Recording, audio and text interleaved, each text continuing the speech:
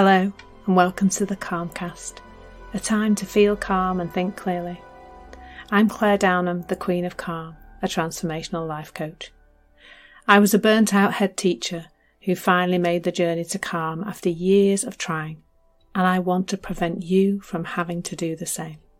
The Calmcast is a series of short explorations, gently guiding you back to your natural state, which is calm and clarity. Just listen like you would listen to music, with an open mind and curiosity. There's nothing else to do. Now let's relax into today's episode. So today I am talking about control. Control and I had a very long relationship. In fact, she still hovers around me sometimes.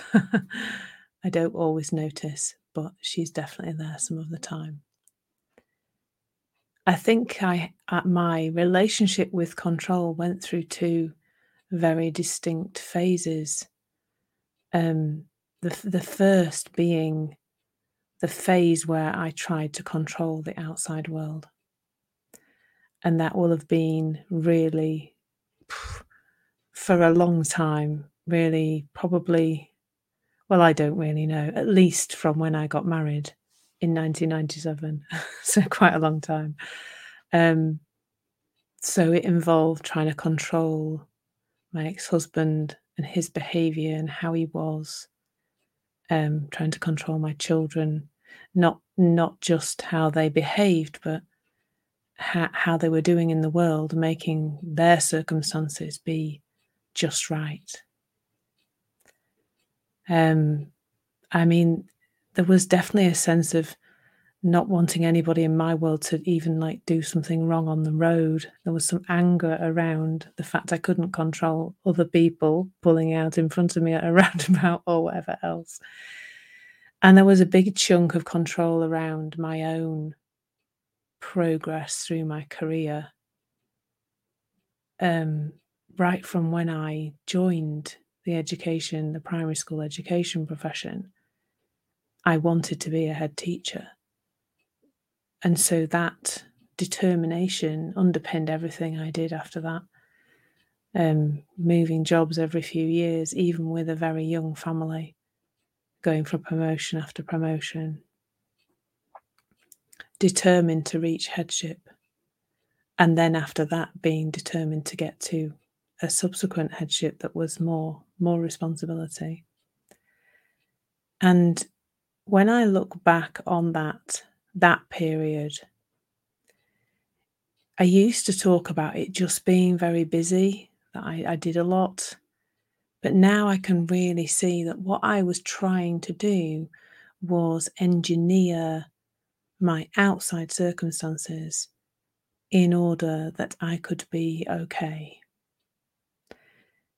There was a distinct sense that if everything in my world fell into place, if it was all just as I wanted it to be, there would be this beam of golden light that would literally hit me on the top of the head and mean that I would be happy. And it was that seeking that led to burnout. And I've spoken before about it being like the old arcade game, which was back in the day called Whack-A-Mole, which was where little plastic mole heads would pop out of a machine, which you would then hit with a hammer in order to try and make them go down. But it was the thing to know about this phase of control, and particularly if you have noticed that you've got this idea that if you keep going, if you keep improving things, that eventually you will feel somehow different. The thing to know is that is not really where happiness comes from. I think that's the thing to know, is that happiness doesn't come from the outside. We can't manufacture happiness by controlling our circumstances. Because even if we reach a point where we seem to have all the moles heads down just for a little while because of the nature of life, because life is this, it's a contact sport. Life is, the nature of life is that it is fluctuating and changing all the time, just like the weather. Even if we have it just right for a little while, it's not going to last. And that means that we are completely a victim, really, of the outside circumstances. Even if your partner is the most wonderful person in the world, they are human and they are therefore fallible, and they can make mistakes and they can forget the little things that you really like to be a certain way. And they will always do that. And if you think that you've reached a point of happiness when they weren't doing that, and then they do that thing again, that can feel really devastating, and it can feel like you're back on that roller coaster again, going up and down. So that was the first phase of my relationship with control, where I tried to control the outside circumstances all day, every day, really.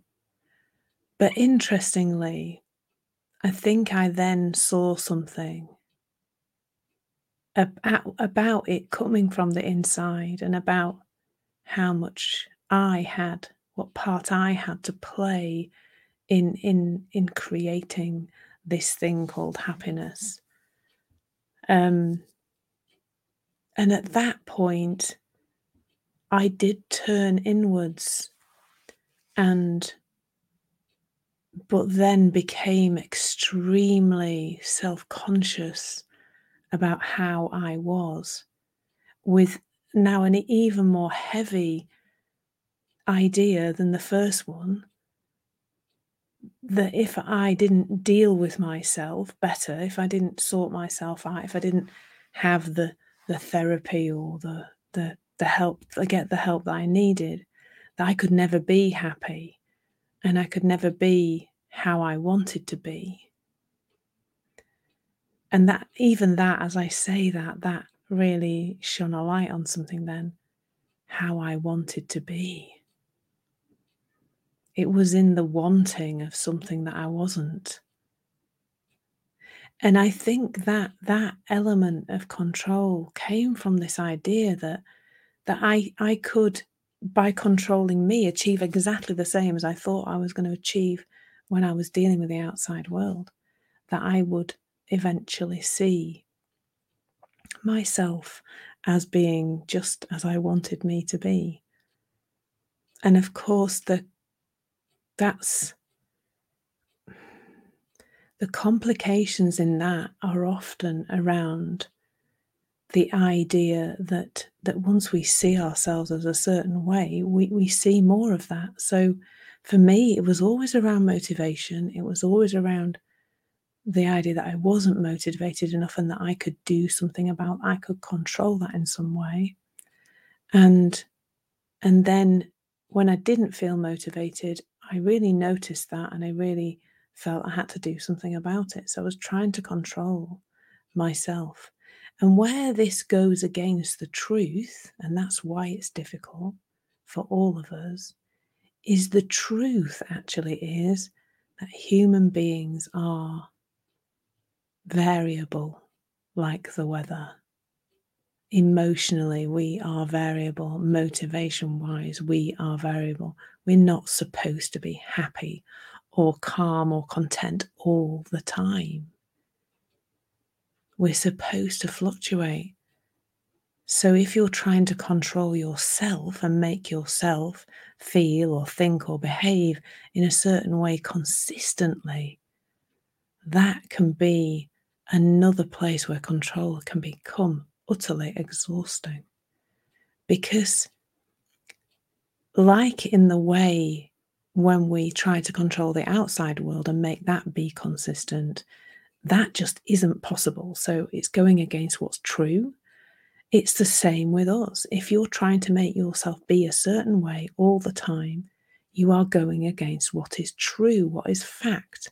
Fact is that humans are variable, changeable, never one thing for more than a few minutes, really. And in any aspect of life where we try to control something, that is not possible. I mean, trying to control full stop isn't particularly helpful, but where we're kind of butting up against the universe. We're saying, I need to be like this. And the universe is saying, no, you're not, you're like this. And that feels like a hit in your head against a brick wall, because you can't make yourself be something that you're not. And if you're human, you are not going to be perfect, in inverted commas, all the time, whatever your version of that is. Just accepting that can be such a relief. Just going, oh yeah, I'm human, therefore I am supposed to be variable. Oh yes, I live in the human plane, the human physical plane, and that is also supposed to be variable, can be such a relief, because it takes a whole load of things off your plate in terms of trying to control so many things. So just bringing some awareness to this, just noticing how life and you are playing out on a day-to-day basis can be really helpful. Thank you so much for listening. There's nothing to do now but bring some awareness to how this is working out in your life.